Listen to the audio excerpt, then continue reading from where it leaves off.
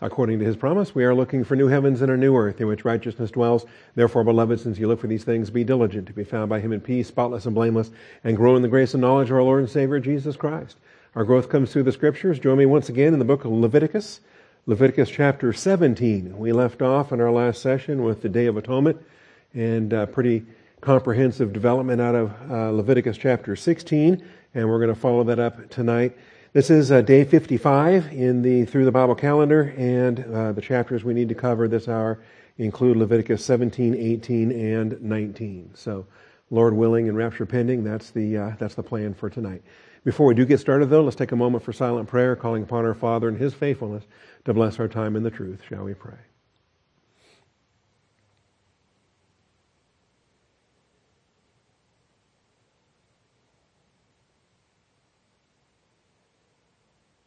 Most gracious Heavenly Father, we come before you tonight just thankful for grace and truth, rejoicing in your faithfulness day by day, moment by moment. This has been an amazing day, Father. We want to thank you for the baby and the safe arrival. I want to thank you for all of your faithfulness and the answered prayers. Father, we continue to lift up everything before you for your grace and your mercy. And we thank you for tonight as the Word of God goes forth, that we can study to show ourselves approved. We give you the praise and the glory, Father, in Jesus Christ's name. Amen.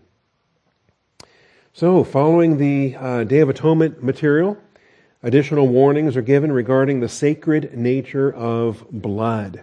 And so we cross over from chapter 16 into chapter 17, and we're going to see some more additional admonishments related to the seriousness of blood. And what does blood represent, and why does God make a big deal out of blood? Okay? So the Lord spoke to Moses, saying, "Speak to Aaron and to his sons and to all the sons of Israel, and say to them, this is what the Lord has commanded, saying, any man from the house of Israel who slaughters an ox or a lamb or a goat in the camp, or who slaughters it outside the camp, and has not brought it to the doorway of the tent of meeting to present it as an offering to the Lord before the tabernacle of the Lord, blood guiltiness is to be reckoned to that man. He has shed blood, and that man shall be cut off from among his people." All right, so this is how the chapter starts. All right, it's dealing with alternative forms of worship. It's dealing with not talking about killing an animal for dinner. It's talking about the ritual slaughtering of an animal and having a separate sacrificial system on the side, moonlighting, if you will, apart from the Levitical system, and trying to do something outside the camp on a ritual basis. That God says that is out of bounds. If there is an animal that's killed on a ritual basis, it's going to be right here with the Levitical priesthood, and the blood is going to be accounted for by the priests and the Levites that are going to dispose of the blood appropriately. Otherwise, there's a thing called blood guiltiness that gets assigned, and it's to be reckoned to that man. He has shed blood, and that man should be cut off from among his people. And again, this is where the omniscient, omnipresent God of the universe, He sees what you're doing, even when you think you're extra sneaky and you're outside the camp and you're doing it at some hour of the day or night that no one's watching. God's watching, and He's the one that reckons the blood guiltiness. He's the one also, by the way, that does the cutting off, as we studied in the idiom of karath, and the cutting off from His people. Verse 5 goes on to say, the reason is so that the sons of Israel may bring their sacrifices, which they were sacrificing in the open field, that they may bring them in to the Lord at the doorway of the tent of meeting, to the priest, and sacrifice them as sacrifices of peace offerings to the Lord. The priest shall sprinkle the blood on the altar of the Lord at the doorway of the tent of meeting, and offer up the fat in smoke as a soothing aroma to the Lord. See, the things that belong to God, all fat belongs to the Lord. The things that belong to the Lord have to be given to the Lord, and it's the priesthood that observes these things and oversees them all.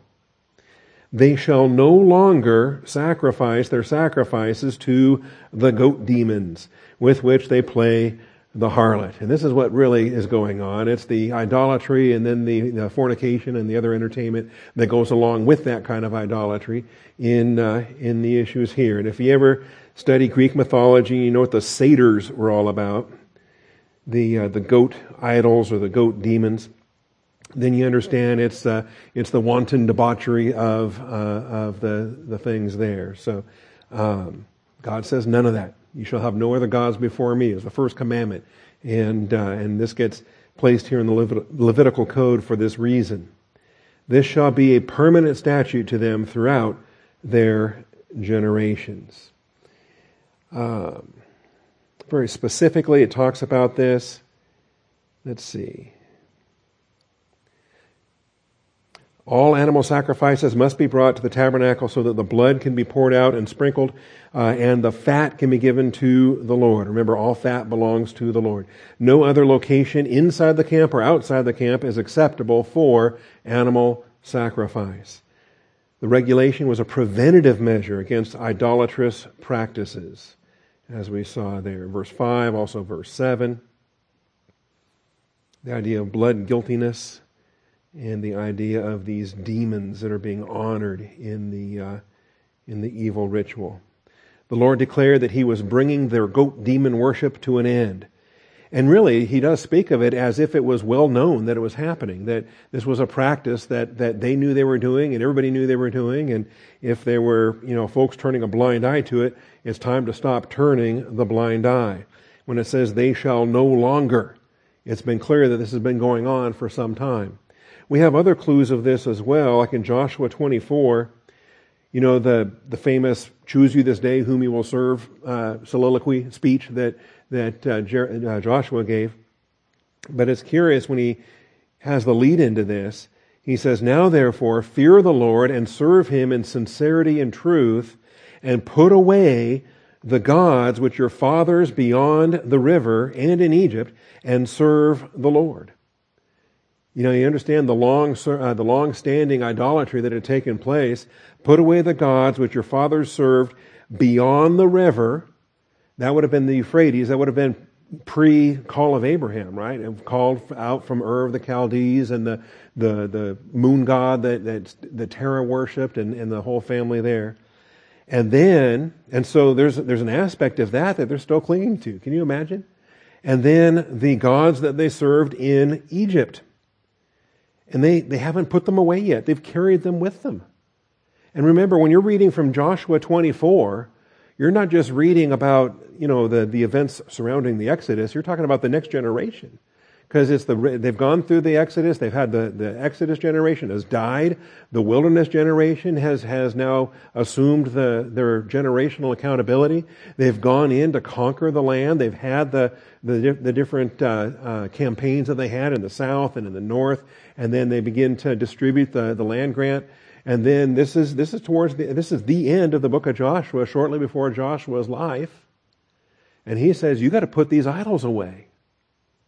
And to me, it's just staggering that they've been carrying those idols for as long as they have. And as our text tonight tells us, beyond all that, beyond the Babylonian gods and beyond the Egyptian gods, is this goat demon thing that they were worshiping. So, put them away is what Joshua told them in Joshua 24:14. If it is disagreeable in your sight to serve the Lord, then choose for yourselves today whom you will serve. And whether the gods which your fathers served, which were beyond the river, or the gods of the Amorites in whose land you were living, that would then even provide a third option. So the beyond the river gods, or the Canaanite gods, or the Egyptian gods, or these goat demons, if you're going to be an idolater, at least pick a pantheon and be consistent, right? I mean, goodness, you can't have the pick and choose between these different pantheons. And that's the introduction. That's what precedes the but. As for me and my house, we will serve Yahweh. We will serve the Lord. And just a great context for that we have on our refrigerators or our doormats or other things. And don't pay attention to the larger context. All right, the sa'ir is the Hebrew expression, the Hebrew term for the satyr, the goat demon. And if you want more on that, you find it in Isaiah. Also, 2 Chronicles 11:15.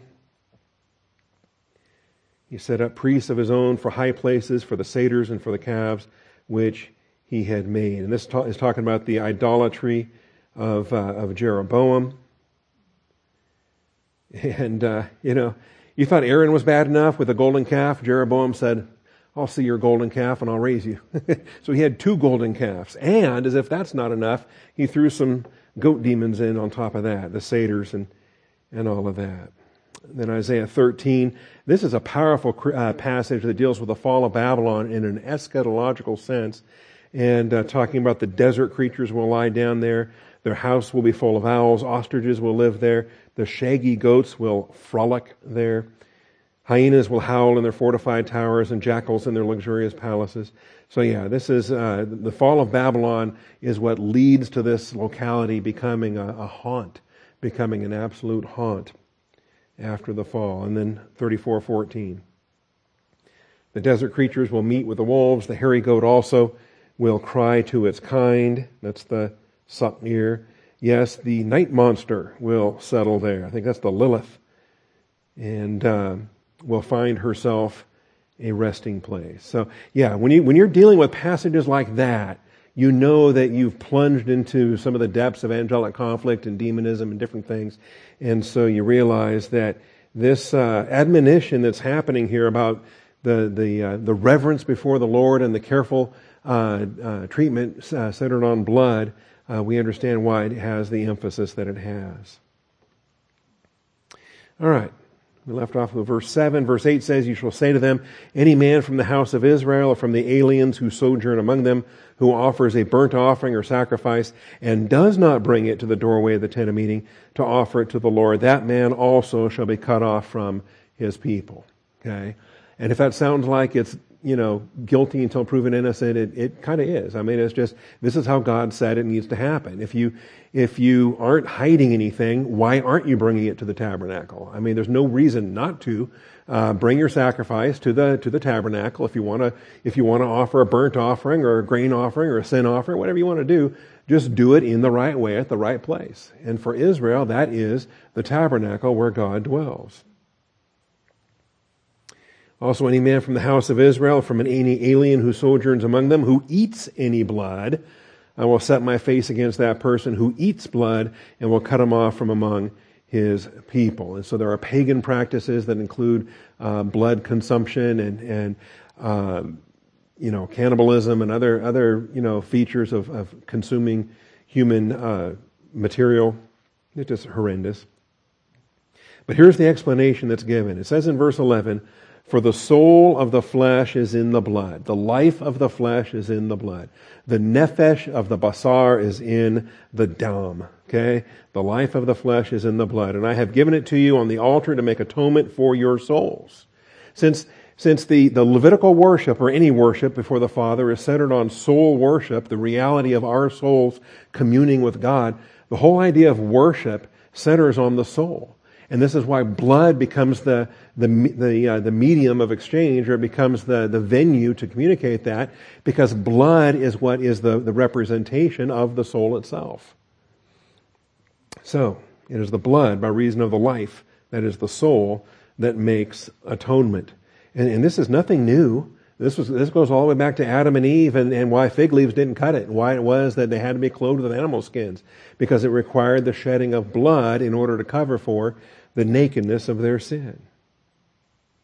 "So I said to the sons of Israel, no person among you may eat blood, nor may any alien who sojourns among you eat blood."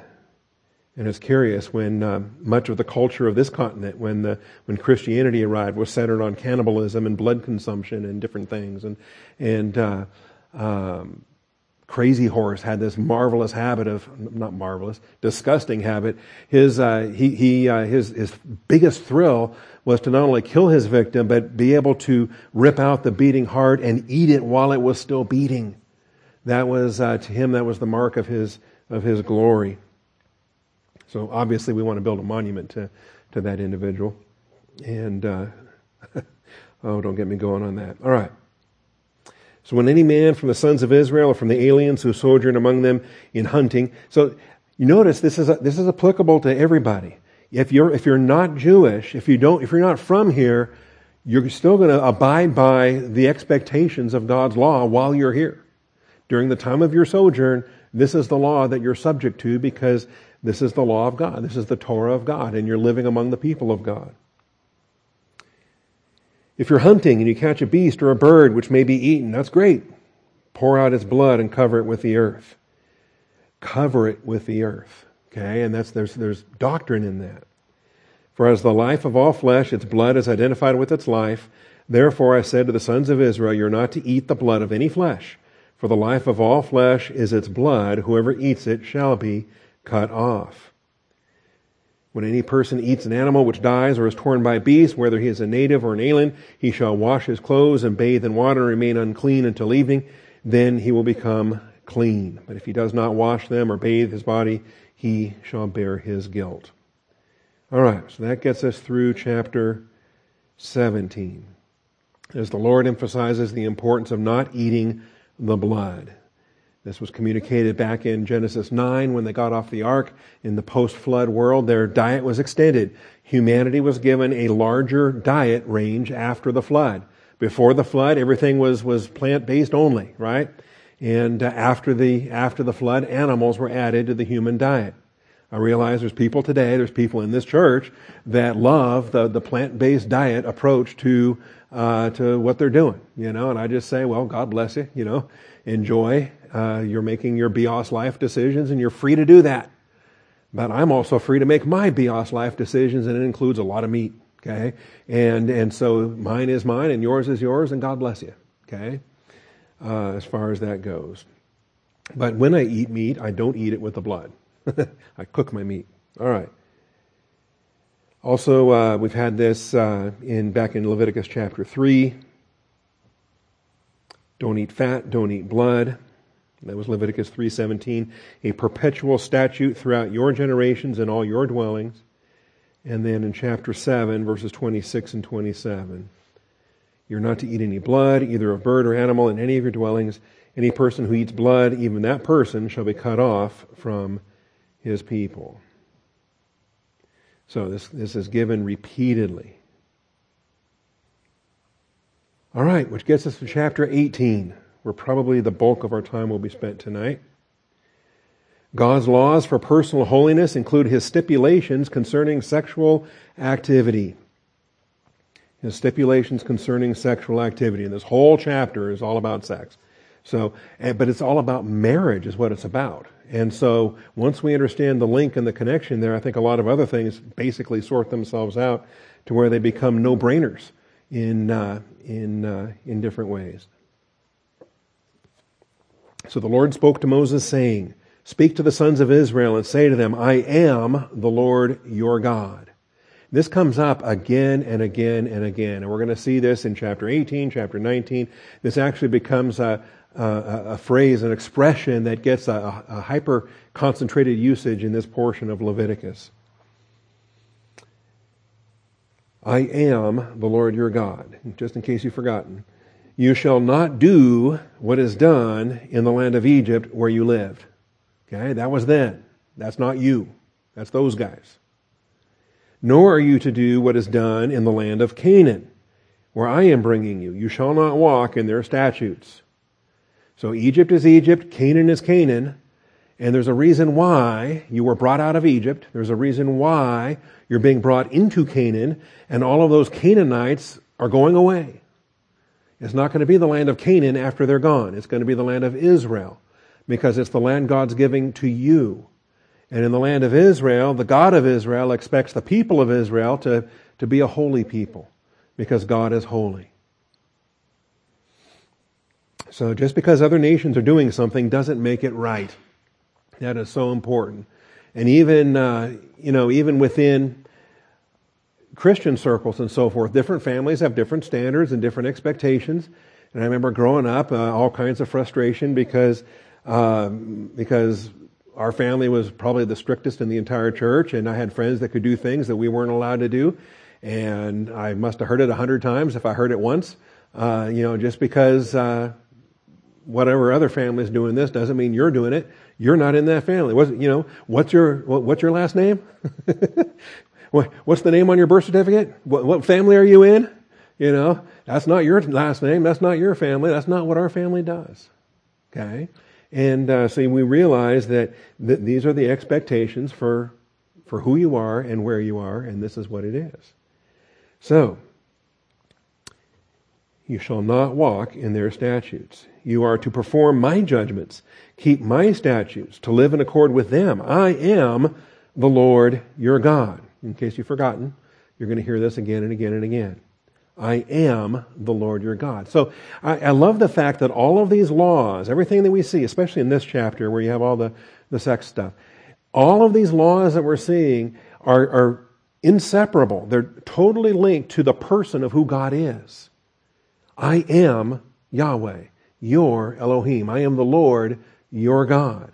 And so if you start to think that, well, maybe some of these customs, some of these practices, some of these, over time, can't we just loosen up some of these? Can't we just, be more permissive? Can't we update our morals and our ethics? I mean, come on, this is the 21st century after all. We don't have to be all primitive and biblical about different things. Okay? The idea that standards change over time, that's a human idea. Because God doesn't change over time. God is the I Am. He always has been the I Am. He still is the I Am. He always will be the I Am. And it's His nature of who He is that keeps these standards grounded and unchanging. So, keep my statutes and my judgments, by which a man may live. If he does them, I am the Lord. So that's our first 5 verses there. Just because the other nations do something doesn't make it right. Israel was to be obedient to the absolute standards of the righteousness of God. Adherence to God's laws for sexual morality results in continued life, but defiance of God's laws for sexual morality defiles a land and results in divine judgment. And we're going to see this. These principles form bookends of the entire unit that we're looking at here. So we have verse 5 at the top of the narrative. And in verse 5 it says, "You shall keep my statutes and my judgments, by which a man may live if he does them." So this is the recipe for life, right? This is the recipe for not dying the sin unto death, or for not, you can think of it too, Jesus Christ said, "I've come that they may have life and may have it in abundance." Okay? So this is the life that is full, the life that has meaning, the life that is significant in the eyes of the Lord. That which is life indeed, we might say, by which a man may live. There's a lot of people that have physical life, but they're not really living, not as God would have them live under the expectations of His righteousness. So that's at the top. Do this and you may live. Then at the very bottom, when we get to verses 24 through 30, we're going to see if you aren't living in conformity to God's standard, then you are defiling yourselves and you are defiling your land. Do not defile yourselves by any of these things, for by all these things the nations which I am casting out before you have become defiled. So there's the reason why when God brought you out of Egypt, it's this land of Canaan, this promised land is going to be yours because it's not theirs anymore. God has already decreed their removal. And because they've been defiled, their land has become defiled. We'll get to more detail on that before we're done tonight, but just want to spotlight it there before we start talking about the specifics. Okay? People can be defiled, territory can be defiled. This is your personal pollution, problem, and the land gets polluted, see, by virtue of the sexual immorality of the culture. So starting in verses 6 through 21 then, we have really the first significant section of sexual ordinances that are given in Leviticus detailing the boundaries for sexual activity.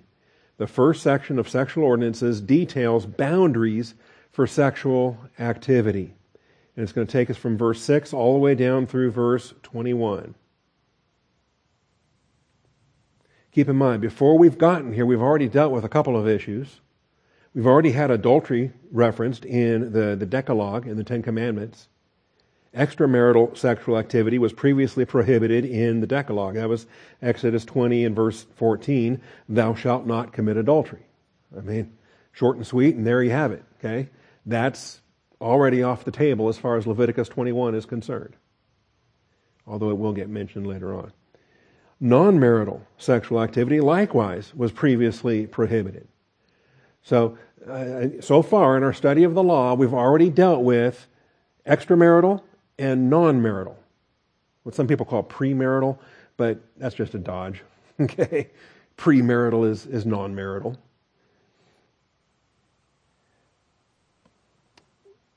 Non-marital sexual activity likewise was previously prohibited and resulted in marriage. You remember that? There were so many things in our Mosaic law that if you violated it, the penalty was death.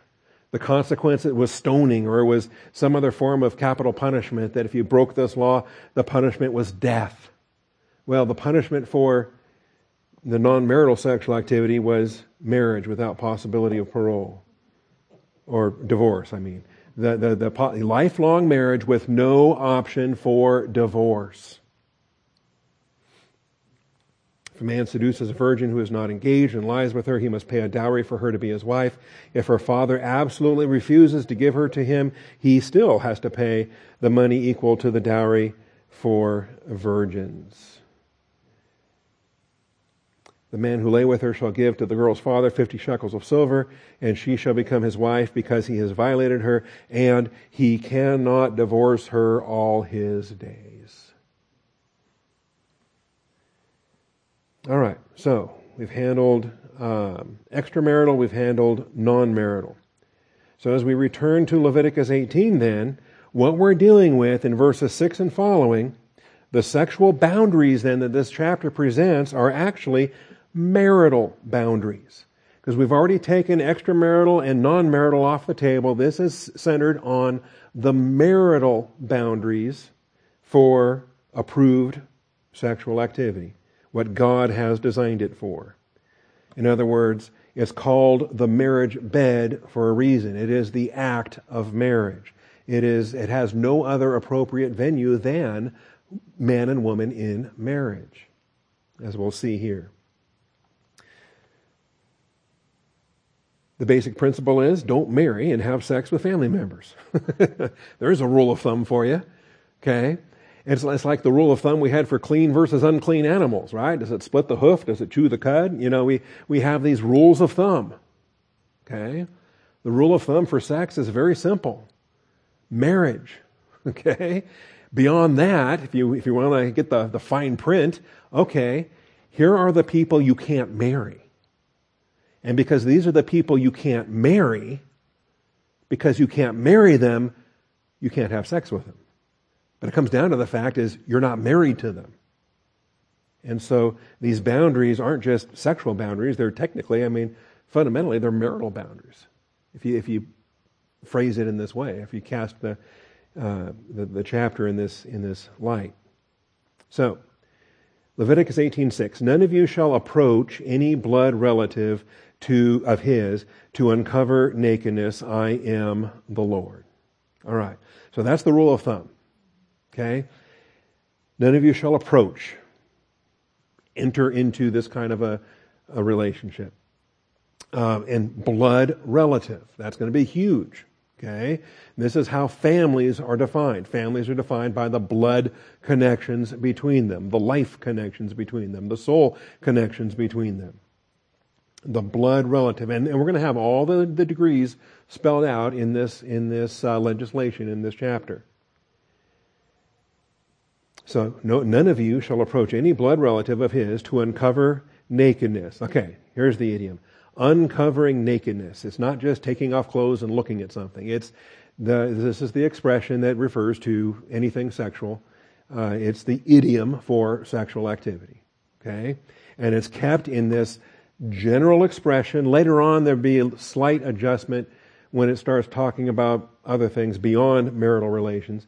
And we'll get that before the end of the hour. But the usual term that's used from top to bottom in this chapter is to uncover nakedness. And if that's not blunt enough for you, just say, get married and have sex. Okay? Not if you're related to them. Maybe that's a no-brainer. But then again, he adds, I am the Lord. Just in case you forgot, I am the Lord. It comes up repeatedly throughout this chapter. So, You really could end the chapter there unless you wanted to spell it out. God obviously wanted to spell it out. So he starts listing examples. And some of these examples actually have previously been observed in the Bible, in Genesis specifically. We're going to see several of these that we're going to study tonight that are violations of Mosaic law, and we can see Abraham did them or Jacob did them, or we have other examples of this. How come it was not wrong before, but it's wrong now? Because God said so. It's wrong now. That's why. Okay? And more than just, divine fiat, but there's specific reasons why. There's a difference between the patriarchal age and the covenant people as a nation. And as a nation, the things that are banned are not only personally destructive, but they're culturally destructive. They wreak havoc on a clan and a tribe and a nation. So God says, don't do it.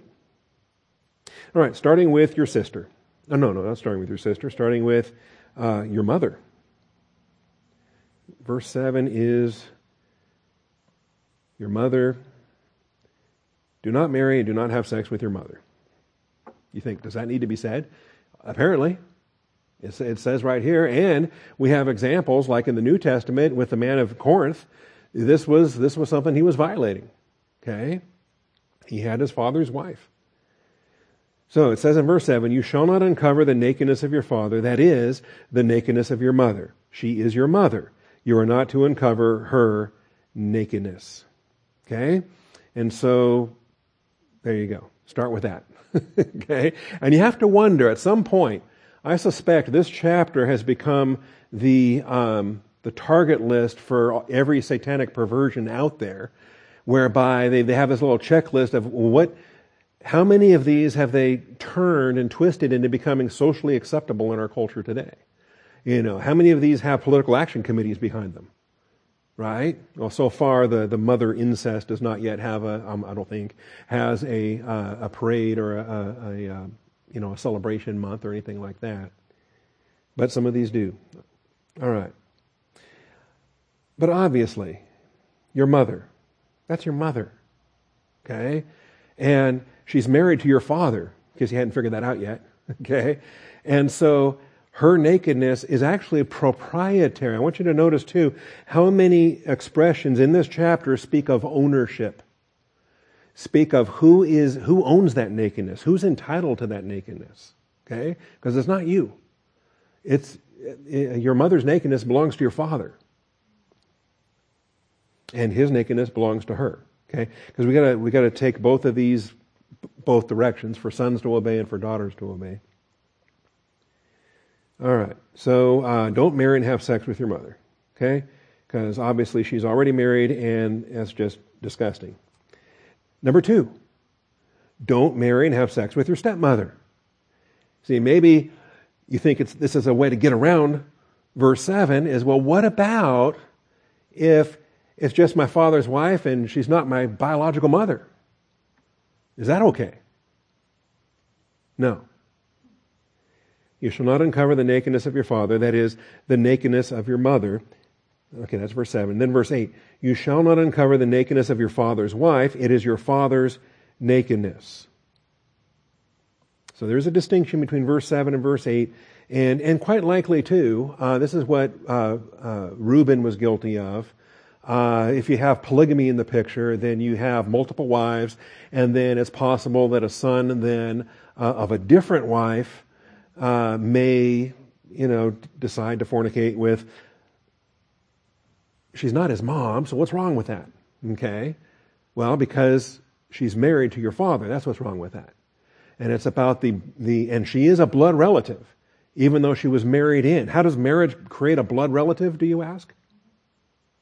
Glad you asked. It's actually very biblical the way that it looks at these things. When you are sharing the bodily fluids, I may save this for a later night. Let me hold off on that. Okay, I'm going to stick with Leviticus 18 for tonight. But yes, by marriage, she's considered a blood relative by virtue of the one flesh relationship in marriage. All right, so your mother, your stepmother. Again, it is your father's nakedness. Proprietary. He owns it. That's his. Verse 9, the nakedness of your sister. Either your father's daughter or your mother's daughter, whether born at home or born outside, their nakedness you shall not uncover. So yeah, there's a lot of ways you can have a brother-sister, a sibling relationship that may not be full brother-sister because, again, a lot of cases with concubines or polygamy or other cases whereby you have the same father but different mothers. So rule number 3, don't marry and have sex with your sister, your stepsister, or your half-sister. And that's not only verse 9, but also verse 11. The nakedness of your father's wife's daughter, born to your father, she is your sister, you shall not uncover her nakedness. And if you try to be like Abraham and say, oh, she's not my sister, she's my wife, and, trying to weasel out of it, it's not going to work. Because God knows the truth. All right. Now, this gets a lot of attention. A lot of critics will point to this. A lot of critics really not related to Leviticus itself, but with respect to Cain and Abel, with respect to after the flood, with Ham, Shem, and Japheth, when they started to have children. In that first generation, who else could they marry besides their sisters? I mean, obviously. So Cain and Abel, they married their sisters. And the children of Ham, Shem, and Japheth, they married their sisters.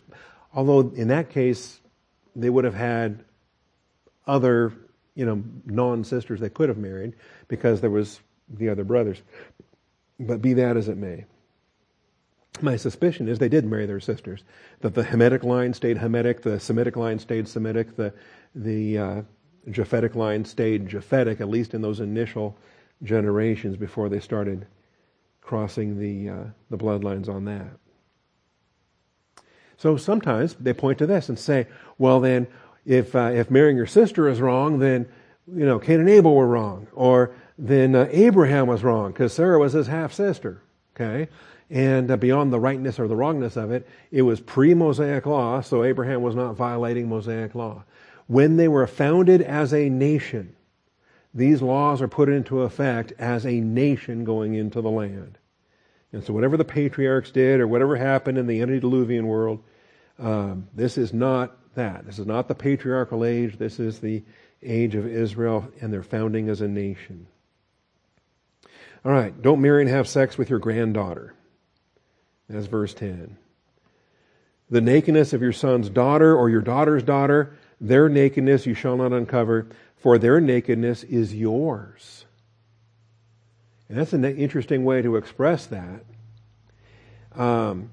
Because fundamentally, they wouldn't be here without your nakedness, right? They came from your loins. They are your descendants. And your children and grandchildren are really extensions of you. And so you can't have a more inappropriate, you can't marry a blood relation, and they are the closest blood relation to you because they came from you in that sense. Their nakedness is yours. It is from you. Okay? Yeah, they are your nakedness. It's not that their nakedness belongs to you. The nakedness that belongs to you is your spouse, is your wife. That's whose nakedness belongs to you. And your nakedness belongs to her. But they are, literally, they are your nakedness. They are here because of what you were doing when you were naked. All right. How many more of these do we have? Granddaughter. All right. Your aunt. Don't marry and have sex with your aunt. Now we start to get into some of these tangents or these side relationships. So it's no longer directly vertical in terms of a mother or a daughter or a granddaughter, but now we're starting to go 1 degree off with a sister of your father. You shall not uncover the nakedness of your father's sister, for she is your father's blood relative. And again, we're talking about the extended connections between not just families, but clans and tribes and ultimately the nation itself. And so the nakedness of your father's sister, for she is your father's blood relative. And really, it's just a generation removed from your own sister. It's the blood relationship, and it's inappropriate. It's not suitable for God's design in marriage, and so it's not suitable for God's design for sex.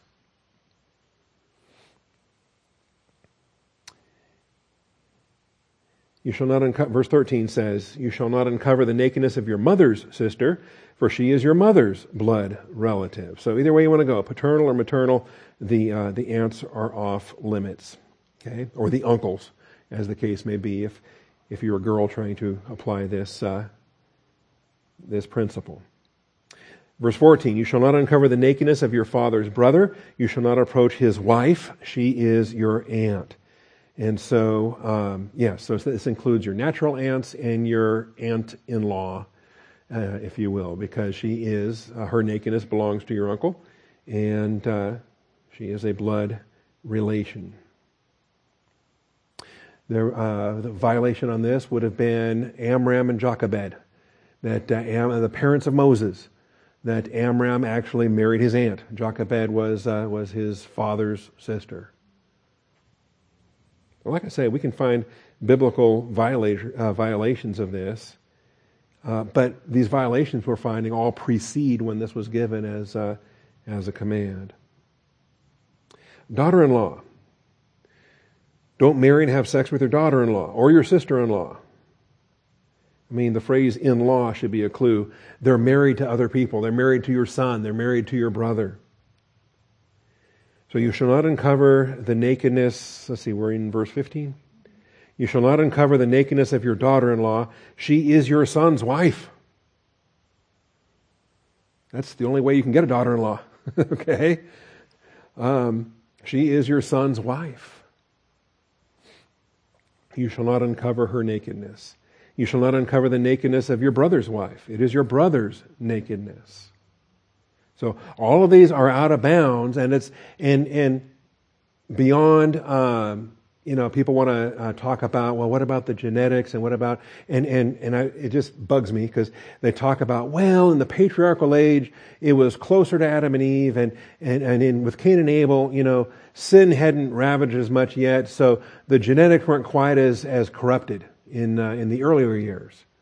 But by the time we get to the Mosaic era, now the genes have had enough time to be corrupted, and now we've got to worry about mutations, or now we need to worry about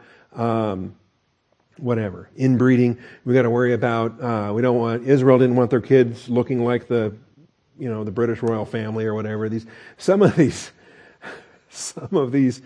lines have been so inbred for 500 years and longer. It's just crazy. All right.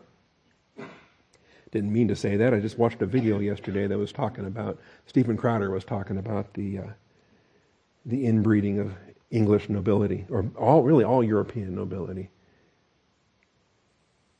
All right, let me get back to this stuff. So, your daughter-in-law, okay? She's married to your son. She's married to your son. She's already a blood relation. And remember, the whole point is, especially as God is crafting the nation of Israel, this is the covenant nation, and each of these tribes has their inheritance, has their allotment, their land grant, and all of these rights of inheritance are going through the father to the heirs that are being produced. And you've already produced that son, and that son already has the inheritance that he's entitled to by being your son. And he already has the wife that he was given. In fact, you arranged that wife for him before he married that girl. Okay, you and her father already exchanged the contract and the gifts and everything. And the idea, okay, that and it doesn't even say that the son is dead yet or whatever. But the idea, you've already passed that legacy. You've already passed that inheritance to that next generation. What are you attempting to do now by marrying her? I mean, honestly, you're not attempting anything by marrying her. You just want to have sex with her is what it comes down to. And that's out of bounds. It's totally out of bounds, and it's totally in defiance of what marriage is designed to be doing. Okay? Where a man will leave his father and mother, will cleave to his wife, and the two become one flesh. And that God has He designed humanity to function this way. This is the privilege we have that angels don't have. They don't marry and aren't given in marriage. But it's humanity that gets to beget and be begotten. And we have the begetter and the begotten one. And this is our glory, to be able to image God through the process of a begetter and a begotten one. And so, just the idea of perverting that by some bizarre thing with your mother, or some bizarre thing with your daughter-in-law, or some bizarre thing with a granddaughter. Any of those things are just flagrant rejections of God's design for marriage and family. So, don't marry and have sex with your daughter-in-law or your sister-in-law. Number 7, don't have polygamous marriage and have sex with mothers and their daughters, or mothers and their granddaughters, or mothers and their daughters and their granddaughters, I guess you might say. All right, verse 17. You shall not uncover the nakedness of a woman and of her daughter. So, okay, now there are cases in which polygamy was practiced. And there are cases, even we'll see later, with the levirate marriage, where polygamy was in fact commanded. If the levirate brother was already married, he still had to make his duties clear to his deceased brother. That's a different issue, and we'll get into that later. But for this chapter, though, there is polygamy, and if you do become a polygamist and you find yourself married to more than one woman, they can't be sisters, they can't be mother and daughter, they can't be grandmother and granddaughter, or anything of the sort. So you shall not uncover the nakedness of a woman and of her daughter. Nor shall you take her son's daughter or her daughter's daughter to uncover her nakedness. They are blood relatives. It is lewdness. And so this is where, remember I said when you get married, this becomes a blood relative issue.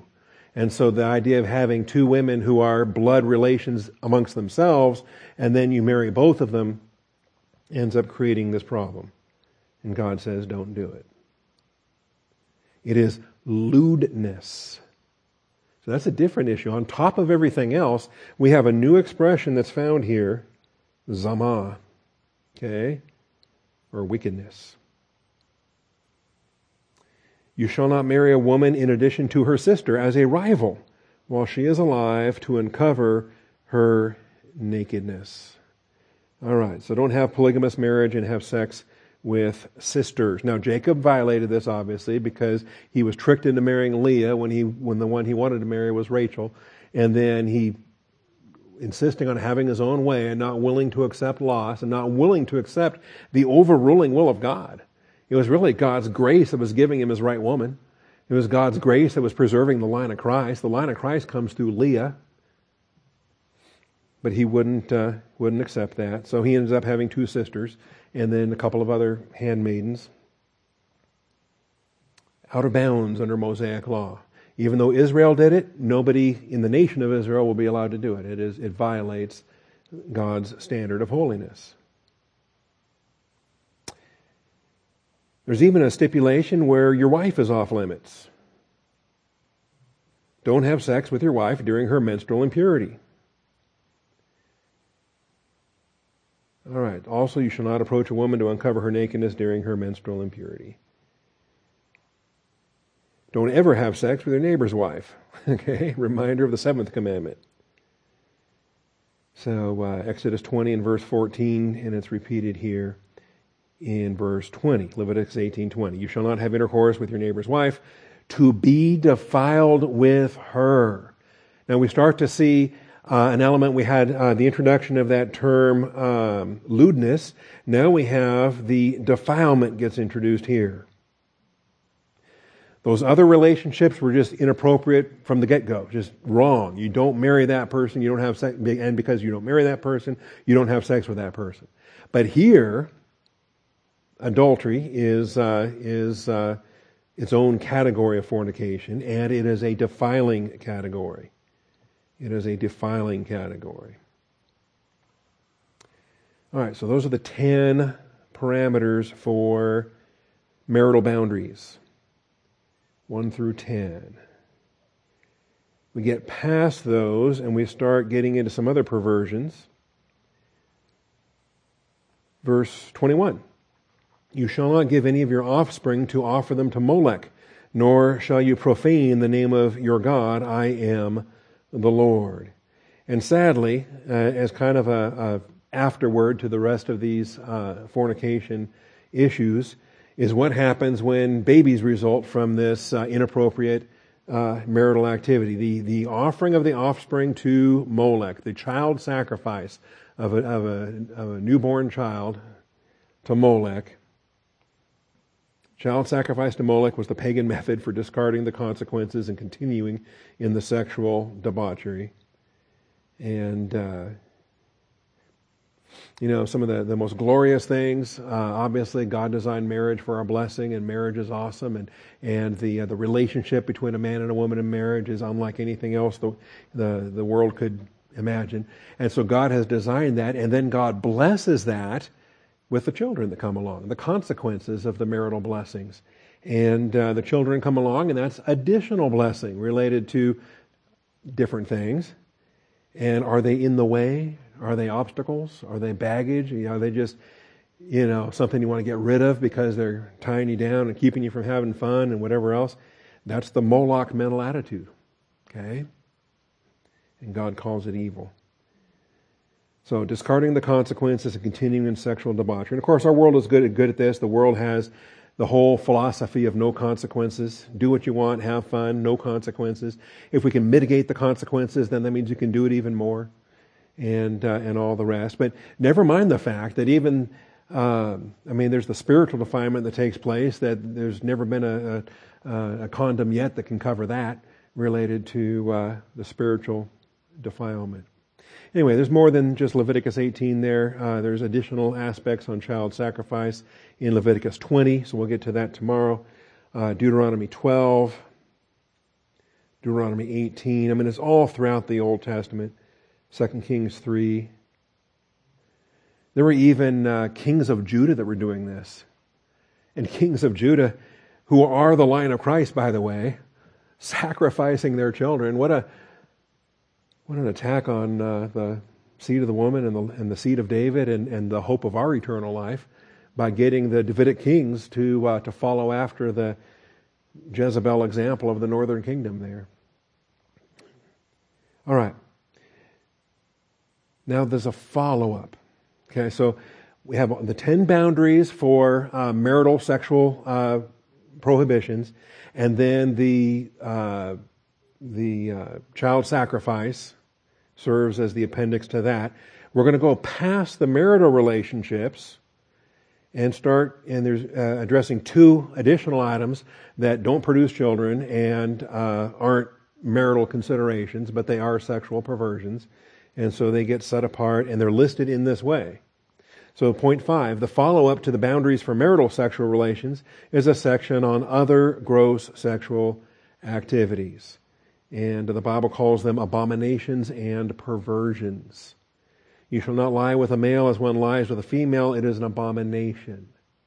Now you notice that even the vocabulary changes. It doesn't say to approach a woman is to uncover her nakedness. That's even the imagery of marriage, the imagery of an engagement, the imagery of a marriage contract.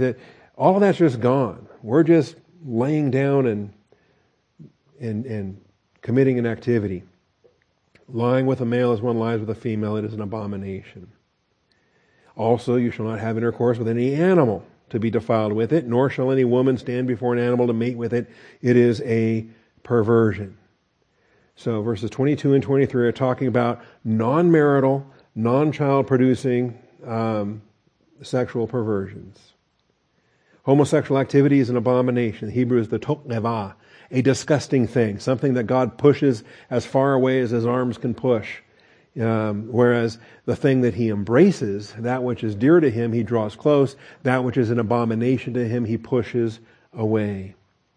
So a toknevah is a disgusting thing, an abomination, used 117 times in the Old Testament, and quite frequently and not only in the homosexual contrast. There's a whole lot of other things that are also called toknevah as well. But nowadays, you're a hater if you call it an abomination.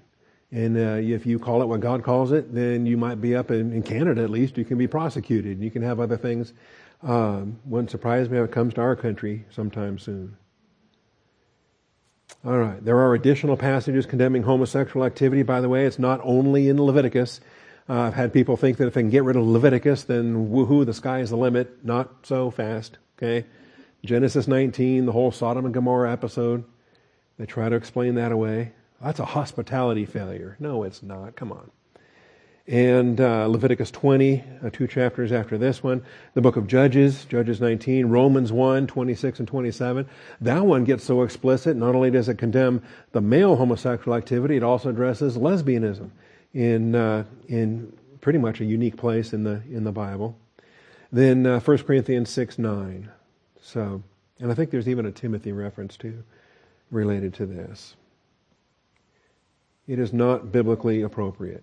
Bestiality is a perversion called a tevel, a confusion, a perversion.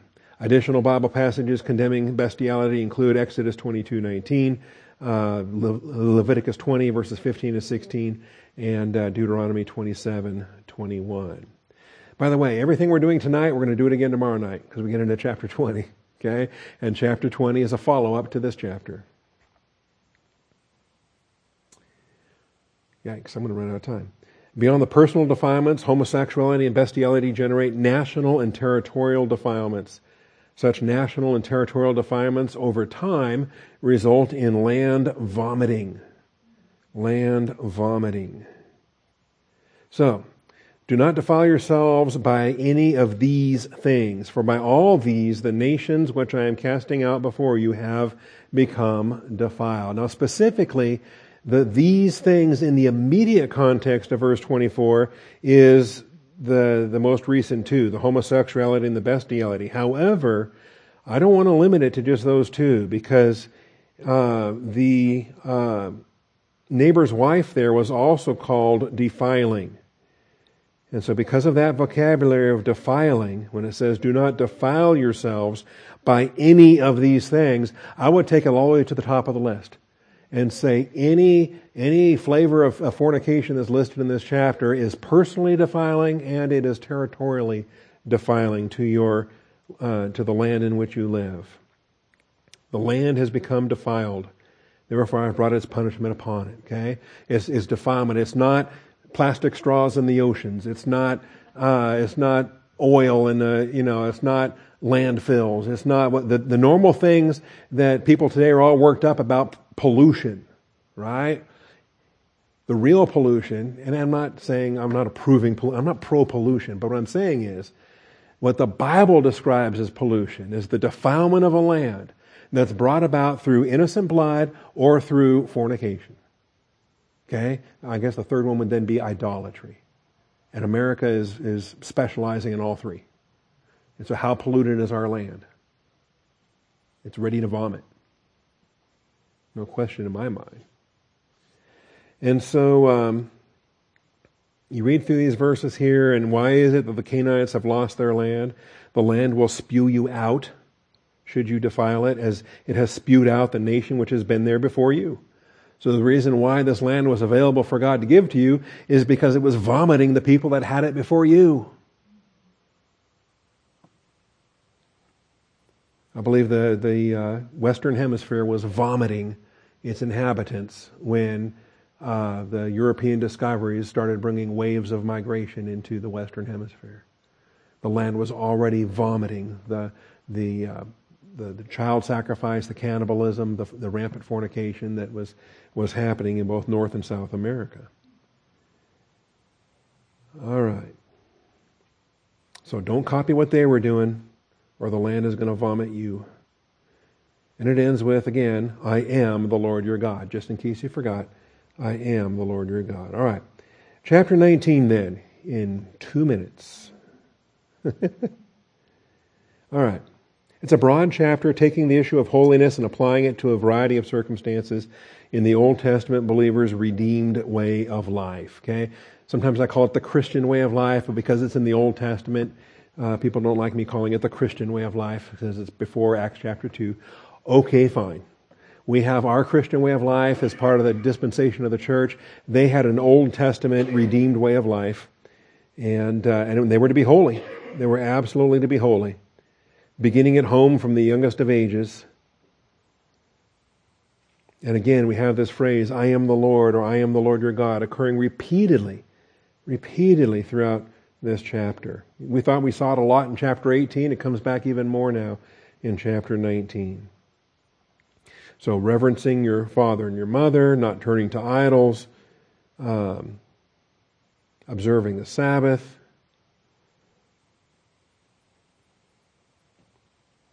and then sundry laws. All right. The Lord established a variety of commandments with respect to a well-functioning society. And in verses 9 through 16, you have these principles here. And these are amazing. You know what? I want to pick up with this. Because we got point 3 and then 4, 5, 6, 7. Yeah, goodness. All right. My wife does tell me it's not the end of the world on a Tuesday night if we go a few minutes over.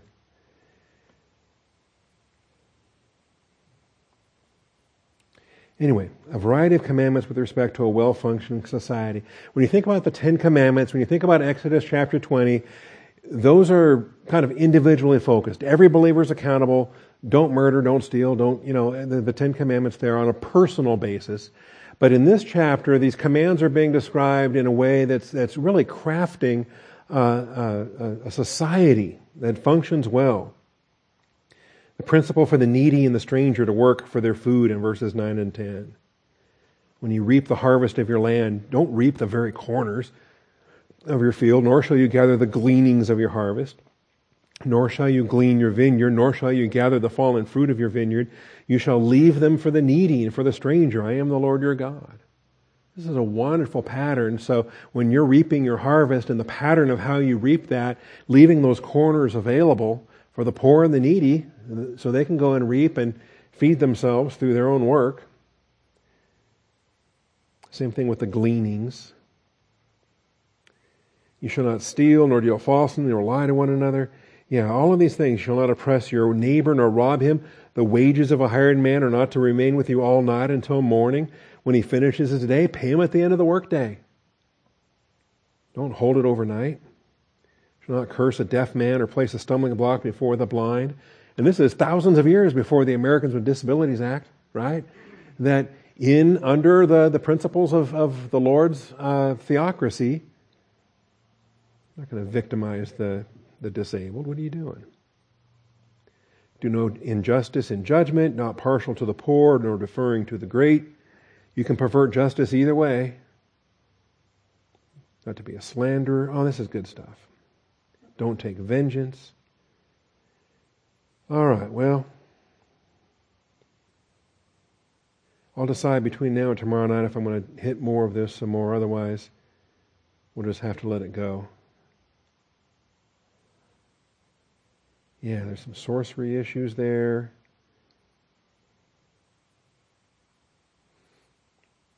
Yeah, this is the chapter that talks about tattoos. Church scandal. All right, well, we'll pick up on this tomorrow night. Lord willing and rapture pending. Father, I thank you for your faithfulness. I thank you for truth. I thank you for the privilege we have to study to show ourselves approved. And of course, Father, we're not in the Old Testament. We're not subject to Mosaic law. But these standards are very clearly patterns that we can emulate, we can copy. And Father, we realize that so much of this is grounded in your very existence, the unchanging absolute standard of your righteousness. So I pray that we are humble before this material. I pray that we see it for what it is. And Father, you're not just surrounding us with a bunch of rules so that you're taking away all our fun and keeping us from having fun. Father, you are blessing us with these boundaries. The boundaries are there for our blessing. And I pray, Father, rather than chafing against the restrictions, we would rather just celebrate your grace provision and thank you for providing the abundant blessings you supply. So, Father, we give you the praise and the glory in Jesus Christ's name. Amen.